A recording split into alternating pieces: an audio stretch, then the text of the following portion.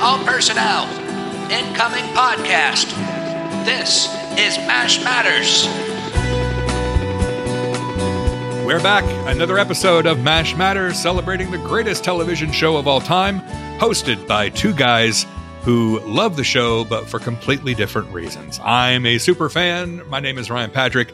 And then there's this guy who played this guy named Private Igor on MASH for 9 of the 11 seasons. He stole every scene he was in. Wow. And he just happens to be right here. Jeff Maxwell, hello. How are you today, sir? Ryan Patrick, that was a wonderful, lovely introduction to who I actually, or whom I am, either of those.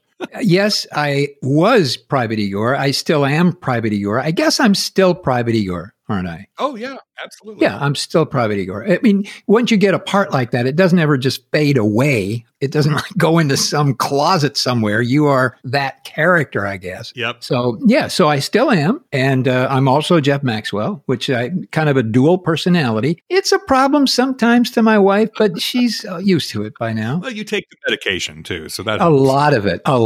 It calms her down, too, if I do it. But yeah, hey, here we are doing this wonderful podcast about MASH called MASH Matters. Is this exciting or what? I love this. I love it too. And, you know, typically an episode where we will answer questions from listeners, we will do a lot of research. We'll reach out to people and say, hey, can you give us some insight? We'll go back to old interviews that we've done here on the podcast and to be able to give a relatively informed answer to these really, really in-depth questions. Well, I'm not sure the use of the word we is correct in that description. You do that. You're very good at it. I've lost my ability to research probably in the 8th grade, so I have no talent for it. Well, okay. What I'm saying, though, is that's a typical episode. However, today's episode is not going to be one of those episodes.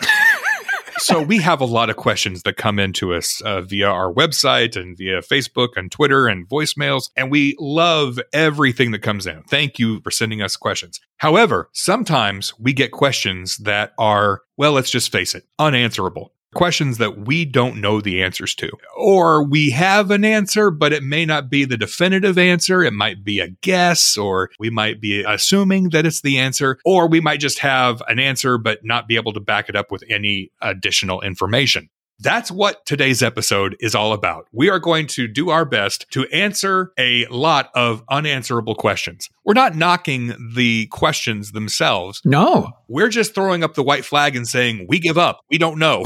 Yeah. You know, they're very good questions. Yeah. Very good questions. We just don't know the answer to them. But we also know that there are a lot of smart, ardent MASH fans out there who may know the answer to some of these questions. And so what we're going to do is we're just going to run through these questions. We have a bunch to go through. And some of these questions are old. We've been sitting on them. And one of the reasons we've been sitting on them is because we've been trying to find the answers. And we just haven't been able to find a satisfactory answer to some of these questions. If you hear a question that you know the answer to that we don't, please share the answer with us. And, you know, we'll send you a MASH Matters sticker, or we'll, you know, cream some weenies and throw them in a Tupperware dish and UPS them to you overnight. It gives you the opportunity to shame two people, two very nice guys. Yes. Because Ryan is a tremendous fan, a tremendous researcher, and Jeff is, you know, he was there.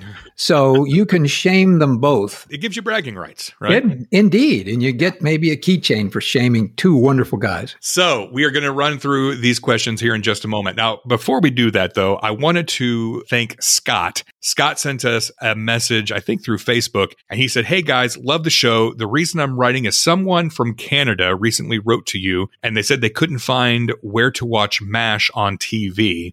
You can let anyone who listens from Canada know that I watch it on TLN, which is Teletino. He says that's channel 599 on Rogers Cable, but you can go to tln.com and you can find out where else you can watch MASH in Canada. Wow. That might be the only real question we answer today.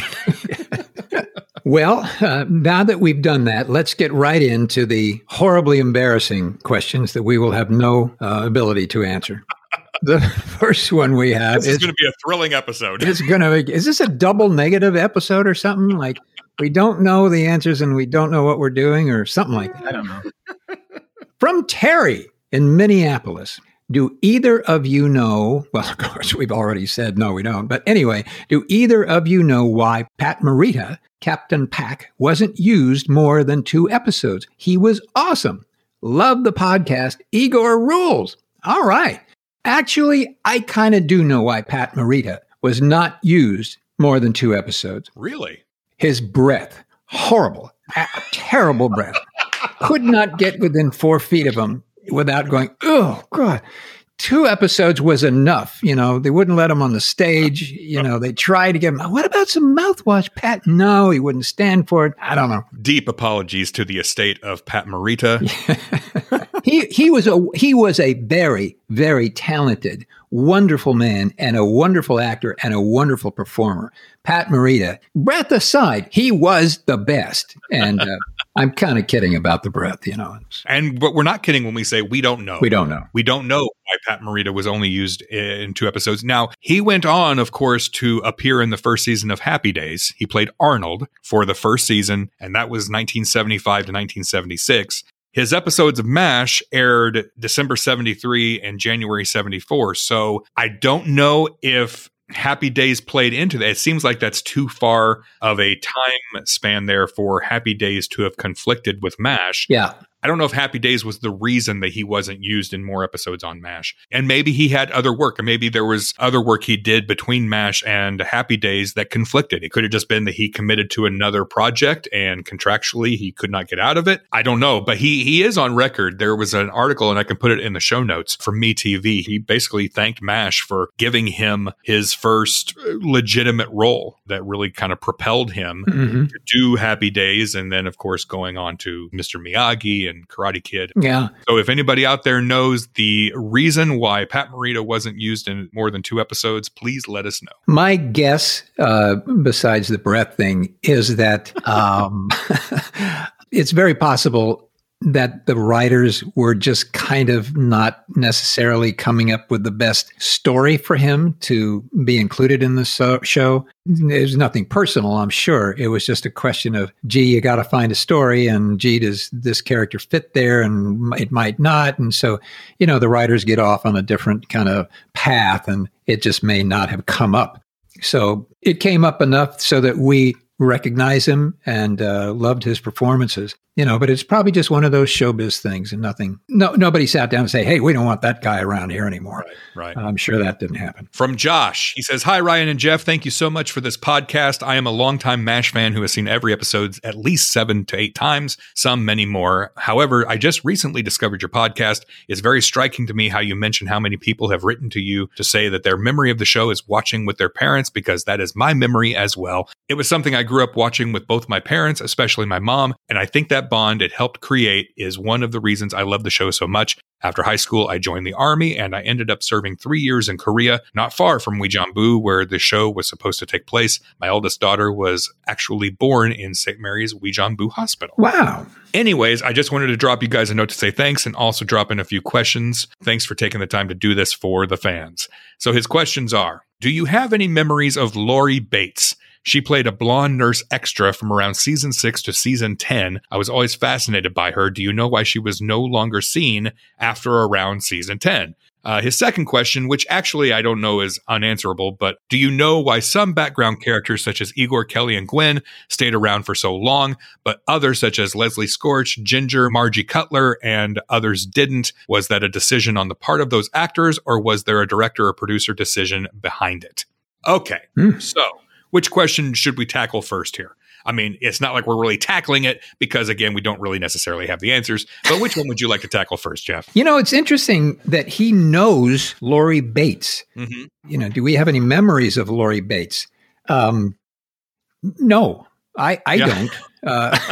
I'm sure she was a wonderful person. I just don't know that I remember Lori Bates. Now, if you saw a picture of her, if you go to IMDb and search Lori Bates, Laurie, if you've seen all the episodes of MASH, when her picture pops up, you'll go, oh, yeah, her. IMDb credits her with 12 episodes. She only has one other acting credit, and that was as an uncredited party girl in the movie Big Wednesday, which was a surfing film back in the late 70s. So I don't know what happened to Laurie before MASH or what happened to Laurie after MASH, why she was not used in more episodes. Again, I don't think she ever had a line in any of the episodes, but she was one of those nurses that was kind of always present. Besides that, I have no idea, no clue. I couldn't really find any information about her. Mm-hmm. So the other question is why some of the secondary characters stayed longer than others. You know, he brings up Leslie Scorch and Ginger, and actually Margie Cutler we're going to talk about in another question coming up here.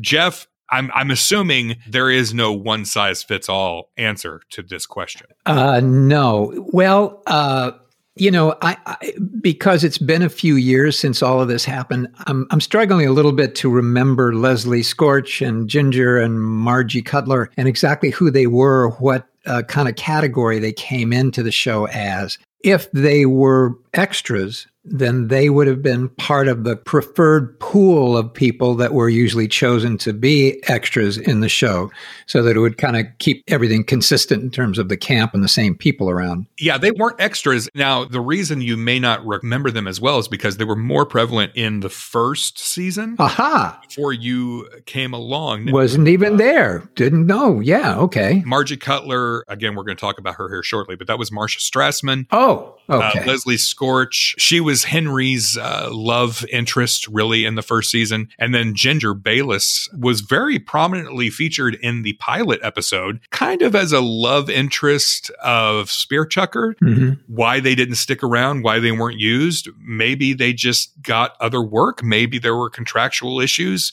Who knows? We really don't know. Yeah, we really don't know, which takes us back to the introduction of this episode. We have no idea what we're talking about. And we're sort of proud of it on this episode anyway. Yep. Yes, they were probably hired for certain shows, and then either that character just wasn't necessarily thought of again to bring back within the context of a story. That would explain some of it. But if they needed to say, hey, let's do the thing with a girl that somebody liked, yeah, they would try and bring that actor back. But if that didn't happen, then the actor wasn't brought back. And again, it's nothing personal. It's just showbiz. That's kind of what happened. Yes. And from Grant, what an amazing podcast. Thank you, Grant. Okay, next. Go ahead, Ryan. See, we have no answer for that. No, Grant says, the combination of Ryan, the true MASH fan, talking with Jeff, who was just there doing his job and has so many great insights, is a wonderful and entertaining mix. I relate very much to Ryan, and I put myself in his place as he talks to Jeff and draws out so much wonderful insight from Jeff. I watch MASH almost daily on DVD, so I know most episodes probably too well, but I am always trying to look deep into the actors, the details, and wondering about various show details.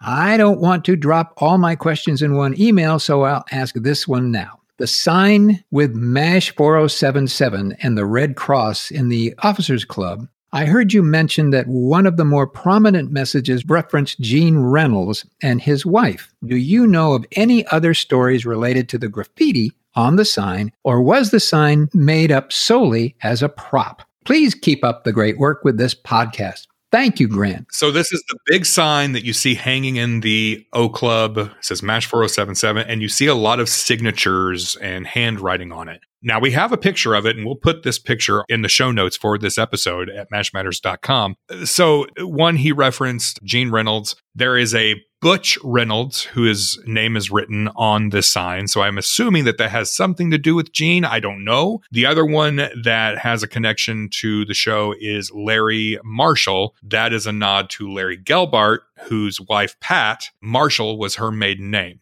Beyond that, I don't know who else is a real name associated with the show. Jeff, do you see any names on this sign that jump out to you? No. Okay. I don't. I have no idea who those people are. No. None whatsoever. And it could have been, that sign could very well have been originally made in the prop department, and 16 different people signed it just to make it look like something. Yeah. I wish I did know, but I don't. There's names like Smitty loves Lil, Duke Michael. Now, Duke was a name that was from the original novel and the film MASH. Yeah. Fred Stubbs. Now, under the S in MASH, very faintly, it looks like it might say Colonel G. Reynolds. So that obviously would be Gene Reynolds. It's written very faintly. Yeah, we don't know. Maybe these were some of the crew who made up some of these names. Maybe they're friends of producers. I don't know. Actually, there was a gentleman who was the kind of head of the prop department, set decorating on this show, and his name was Doug Stubbs. Okay. And maybe that's a nod to Doug. I don't know. It could be. So if anybody knows any stories behind some of these names from this sign, again, please let us know and we'll send you a sticker. Okay. Moving on to the next unanswerable question. This one coming from Chad. Chad says, "Hi guys, love your podcast. I have an obscure question." Well, you picked the right episode for that. There's an early episode where Radar is talking on the radio to Sparky at Soul, and he mentions a book that Sparky sent to him. It was a risque Victorian book, and he said he liked it, but when he got to that chapter that it was torn out, he asked who did it, and Sparky says, "Everybody." Here's the question. The next thing Radar says is, "Hot Cherokee." Hot Cherokees. To me, this sounds like a mispronunciation of Cherokee, but later in the Bombed episode, Klinger is arguing with Radar about a so-called book he's going to write about exposing the war, and Klinger says, Will you put me in it? And Radar says, Yeah, page 1. Then Klinger says, Hot Cherokees. I've asked a lot of older folks if there was a product or ad that says this phrase, and some have said it may have been a chewing tobacco or a candy bar. Do you know? Thanks for reading. Thank you, Chad. Obviously, Chad, if we're reading your question during this episode, we don't know. Not a clue. I'm curious, too. Maybe this was a saying. Maybe it was simply something that Larry Gelbart or one of the writers heard when they were younger and they used it. You know, it could have been something that a grandparent said or an uncle said. But I can't find any story that references where this saying may come from. Yep. Again, if you know, let us know. But thank you, Chad, for your question. Yeah, for humiliating us in front of all these people. Oh, we're just getting started. From Michael. Michael says, "First, I love the podcast, and you both do a great job. Thank you. Thank you. One of the things I would like to see as sort of a wink and a nod to such a great show would be for another CBS hit today to maybe incorporate a MASH character into a storyline. For example, maybe Blue Bloods could have a crime scene where Danny Regan shows up and the crime takes place in a restaurant and the owner of the 5-star eatery is Chef Jeff Maxwell. Just a thought. Anyway, keep up the great work. Cool. Well, that's a cool, and you know, that kind of, this is not necessarily a question. I just wanted to include it in case any of the producers of Blue Bloods happen to listen to the podcast. Yes. So that you could possibly get a job offer out of the deal. A wonderful job offer. And a 5-star eatery. Yes, that would be perfect for me. I could do that without even thinking about it, without any acting at all. I wouldn't even act. I just come in and do that. Okay, but Michael, 5-star? Really? 5-star? Come on. All right. I'll go 4. Who cares? It's a job. All right. From Steve, he says, I have a question regarding the episode I Hate a Mystery. When Henry pulled on the pipe and was instantly covered with soot, Alan Alda laughed uncontrollably for a few minutes. I often wondered if he didn't know what was coming for some reason. Did the writers sneak that in so that he could have a genuine reaction? I do have an answer for that. Okay. And this is, I'm going against the grain here. We'll have sort of an answer. I might have to edit this question out if we actually have an answer. Yeah, right. Yes. We failed, actually, at this show. No, I knew that we would have an answer to this one, and I knew that you would be able to answer this question. No, writers would not do that to an actor, and especially to Alan Alda. You're not going to surprise Alan Alda with stuff. No, it wasn't a surprise. And the fact that he's laughing uncontrollably, and you feel that from this actor, is kind of a tribute to Alan Alda, who is just darn good at it. And so he can take a moment and play that moment and commit to that moment so well that you're saying, hey, this is the real deal. And in that moment, it is the real deal for him. It's almost like he was acting or something. Yeah. It's almost like you were hiring him to come in and play a character. I will say one thing, too, about McLean Stevenson in that scene. If you pay attention to him, right after he gets that face full of black soot, he opens his eyes and you can tell he is not comfortable. The way he's blinking and opening his eyes really wide, he's blinking excessively. I imagine that the soot got into his eyes and was probably burning or hurting or causing some kind of discomfort. But he plays through it like a pro so that they don't have to reset and clean all that stuff off his face and do it all again. But pay close attention to him the next time you watch that scene. He does not look like he is comfortable during that scene. He does look uncomfortable. And who wouldn't be? Right. Yeah. That's not necessarily acting. That's the truth. But it wouldn't have been a surprise. No, not at all. And from Chris, hey guys, writing again to inquire as to your health.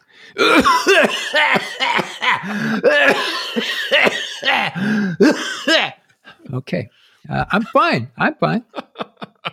Your health and safety during this wild time, but perhaps more uniquely, I wonder if anyone can find out why Marcia Strassman, Nurse Cutler, left the show. All my research has afforded is that she seemed to remember her time on the show fondly, but there's nothing I can find as to why she would have left. All of season 1 is peppered with sights of her and very well-written exchanges with the long-term cast. Any ideas? I couldn't find anything really about her leaving the show. She was just written out of the show with no real explanation. Now, she went on to appear in many other projects. Most famously, she was Mrs. Cotter on Welcome Back, Kotter. That show began in 1975. So again, it could be that she left MASH to go to Welcome Back, Kotter. One thing I did find out, though, that I didn't know about her was that she was a recording artist at one point and actually released a few songs and had some regional success on the charts with one song in particular.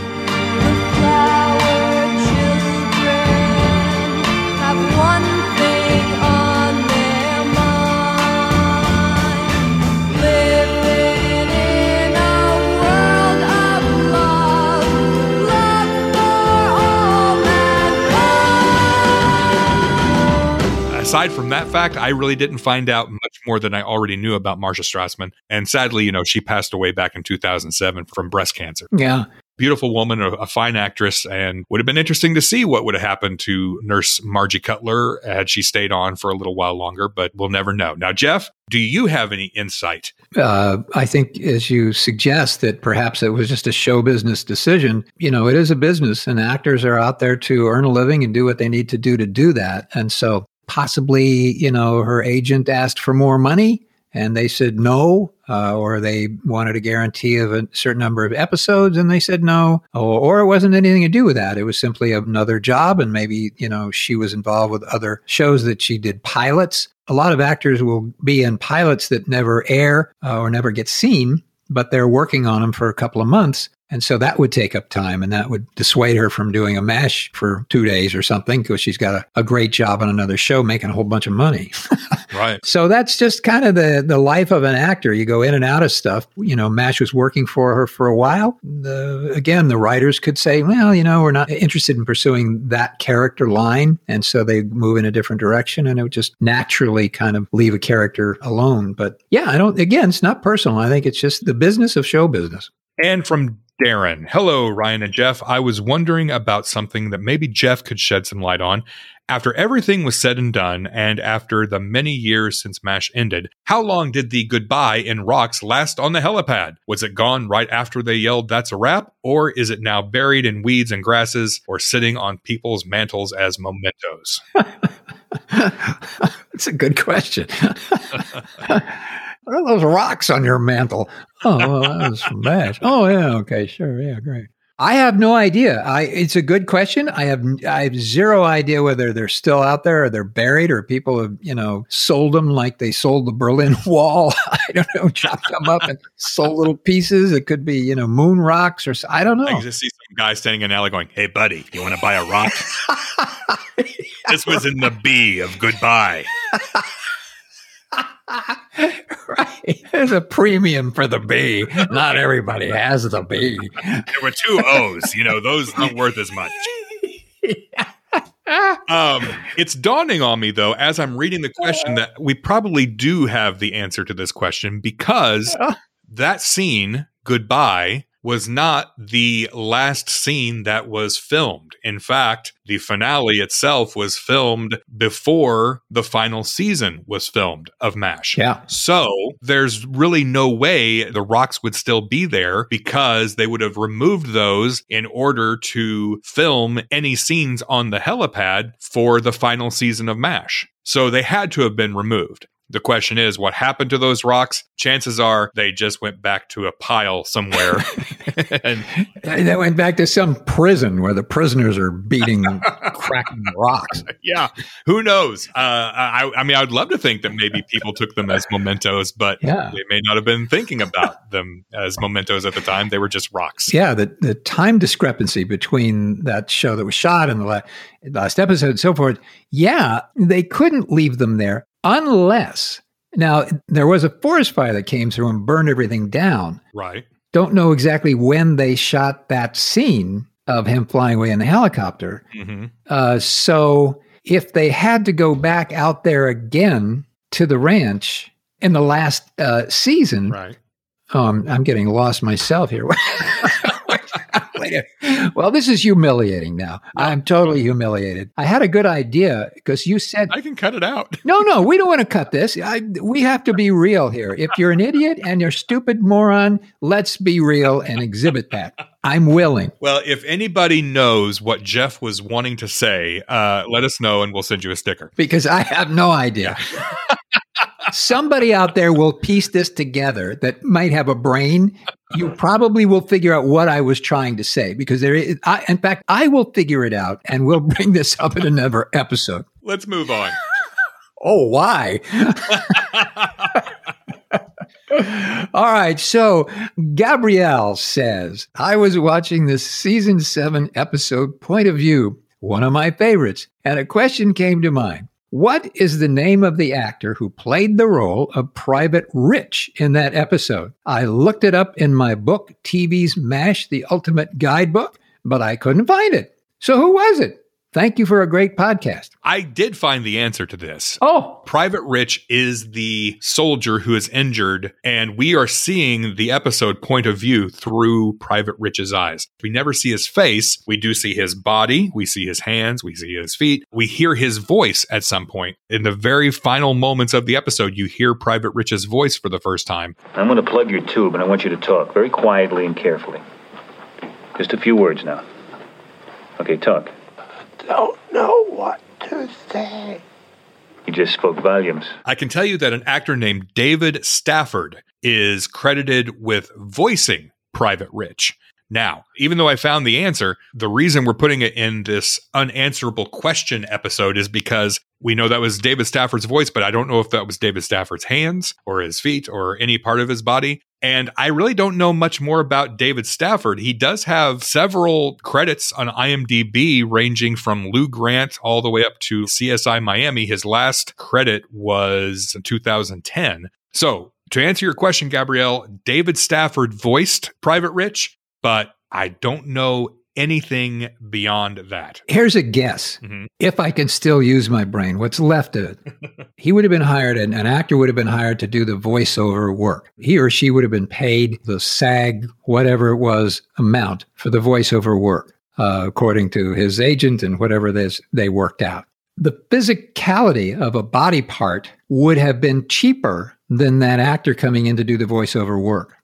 So if they're paying a voiceover guy, he comes in for one day and goes through, records everything that is needed to be recorded in that episode, 1 or 2 days, whatever he's hired for. That's one rate of pay. But doing a body part would have been a cheaper rate of pay. So probably they hired the actor to do those voiceovers because they knew that's what, they needed to show up for the part. Mhm. But having a hand or a shoulder or a body part or an eye or whatever, that could have been anybody. And you would, instead of paying a daily rate for a voiceover actor, you would perhaps being paid a daily rate for an extra that was upgraded to a different price, a little bit more money for the day. Gotcha. So my guess is there was an actor and there was another person who had body parts who was cheaper. And I've often wondered how they shot that episode. I don't know if that body is the body of the cameraman who is holding the camera, because everything, again, is through the eyes of Private Rich. So I'm not sure if that is the case or if the cameraman was directly behind or over the shoulder of the actor playing Private Rich. So if anybody has any information about that as well, please share that information with us. Were there any rocks involved in that episode? I just wondered if Let me answer that with the phrase that's all the rage this episode. I don't know. Okay. I'll accept that. All right. From Mark, he says, is it true Alan Alda starred in a TV pilot where he was an astronaut with a talking dog, or is this an urban legend? I need to know. Well, Mark, first of all, part of me hopes that this is true, and somewhere out there is a pilot of a TV show where Alan Alda plays an astronaut with a talking dog.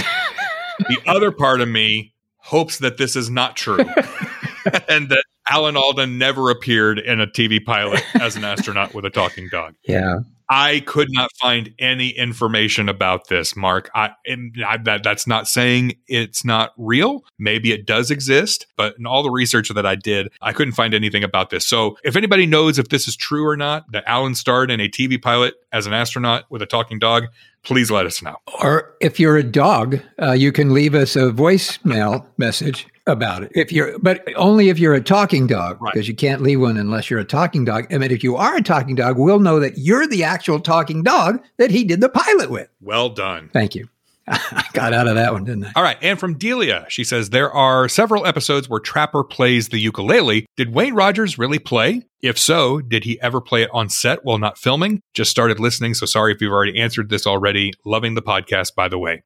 Well, Delia, I did some interesting research about Wayne Rogers and his ukulele skills. Actually, it's not very interesting at all. I just Googled, did Wayne Rogers play the ukulele? I found it to be quite challenging to find any information about whether or not Wayne Rogers was a musician, because there happens to be a professional musician whose name is Wayne Rogers. Oh. There are quite a few posts about the musical talents of Wayne Rogers, but it's not Wayne Rogers from MASH. It's the musician, Wayne Rogers. However, I love the internet. I found a post on fleamarketmusic.com from 2003. Well, that's got to be reliable. In 2003, somebody asked the question whether or not Wayne Rogers was really playing the ukulele. And a commenter named David R. said, and I quote, "I don't think he is really playing. His hand on the fretboard don't seem to go where the chord tones should be." So there you go. I'm going to take David R. at his word and say that no, he was not really playing the ukulele, unless you have some information to the contrary. Jeff, were you aware of any musical/ukulele skills from Mr. Wayne Rogers? No, I do not remember ever seeing him actually play for real the ukulele. Now, the other thought about this would be that if an actor is in a scene and has a musical instrument, like a ukulele, which is not terribly loud, the ukulele, in order to show up as an audio portion of the scene, would probably have to be mic'd. Mm-hmm. And so if you have the actor standing in a scene with two people and the mics are over their heads, just above their heads, that's where the mic is. That mic is not necessarily going to pick up the audio tones of a ukulele as well as it should. So the best way to get that ukulele onto the screen would be to do a ukulele over. That's a technical term. Technical term. Instead of a voiceover, it would be a ukulele over, where the ukulele would be played by somebody, recorded properly, and then inserted into the scene. That would be my take on what happened to that ukulele issue. Yes. So I think we can probably say it was most likely not being played by Wayne Rogers. Right. But I am actually an incredible oboe player. So any of the scenes that you saw me playing the oboe behind the food counter, it actually was me. Those scenes were cut for syndication, though. So Yeah, I think so. Heartbreaking, really heartbreaking, especially to the oboe people out there. They love me. Okay. And from Rob. Just found this on YouTube. Can't believe I didn't know about it. MASH is my all-time favorite show. It's my happy place. By the way, what was the significance of banana daiquiris? Just curious. Thanks for the podcast. Well, thank you, Rob, for saying all those nice things.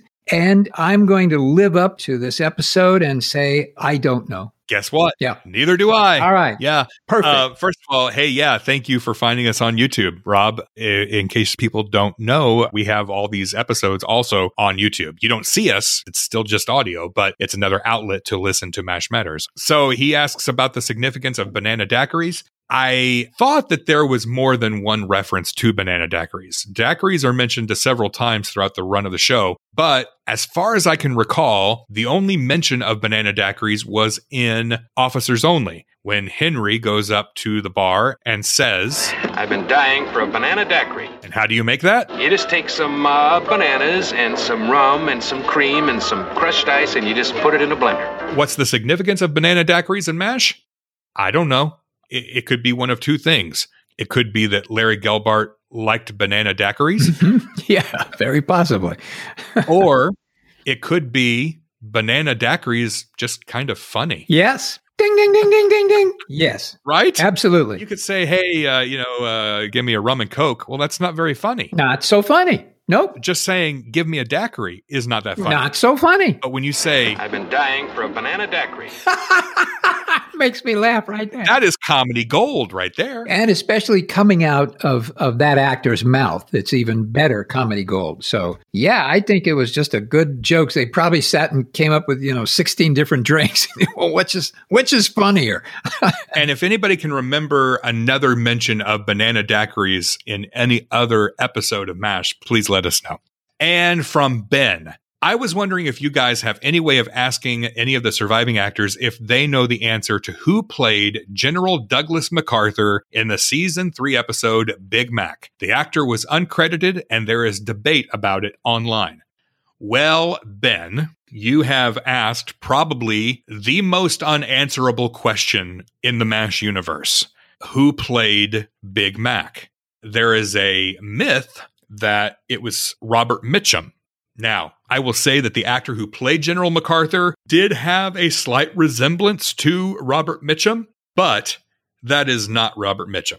If Robert Mitchum is going to appear on television, he's not going to do it in a 5-second cameo where he has no lines whatsoever. Who was it, though?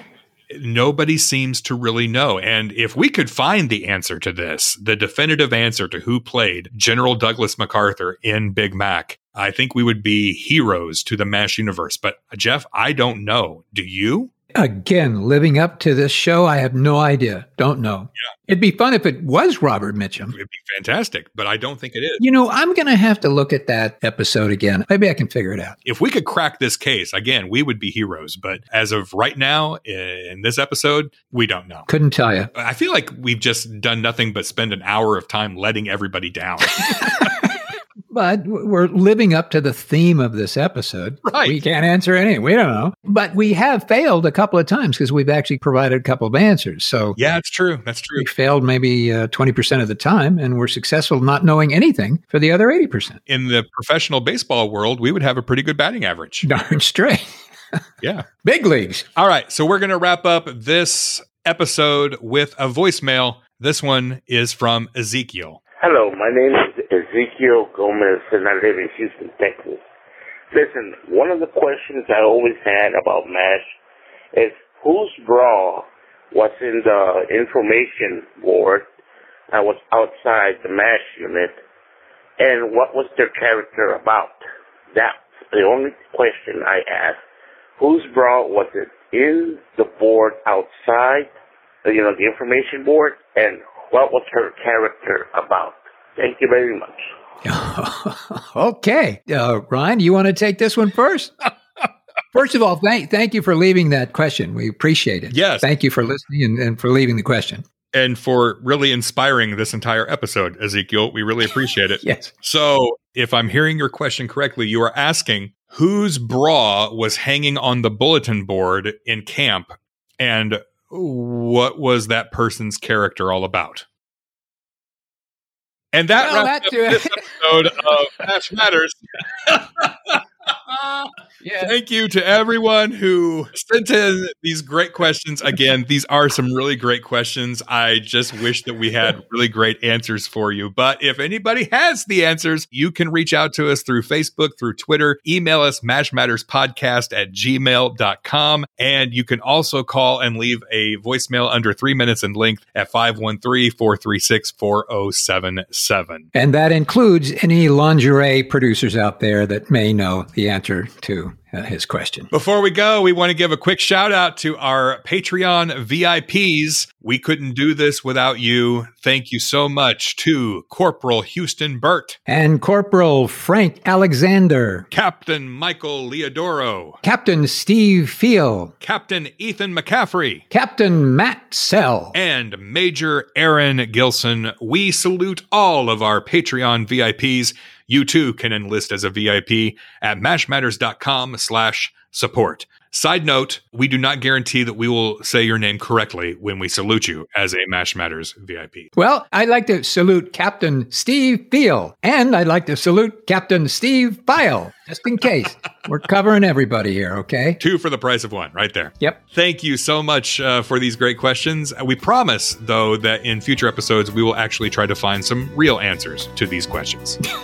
Although we make no guarantees. None whatsoever. Until next time, here's looking up your old address.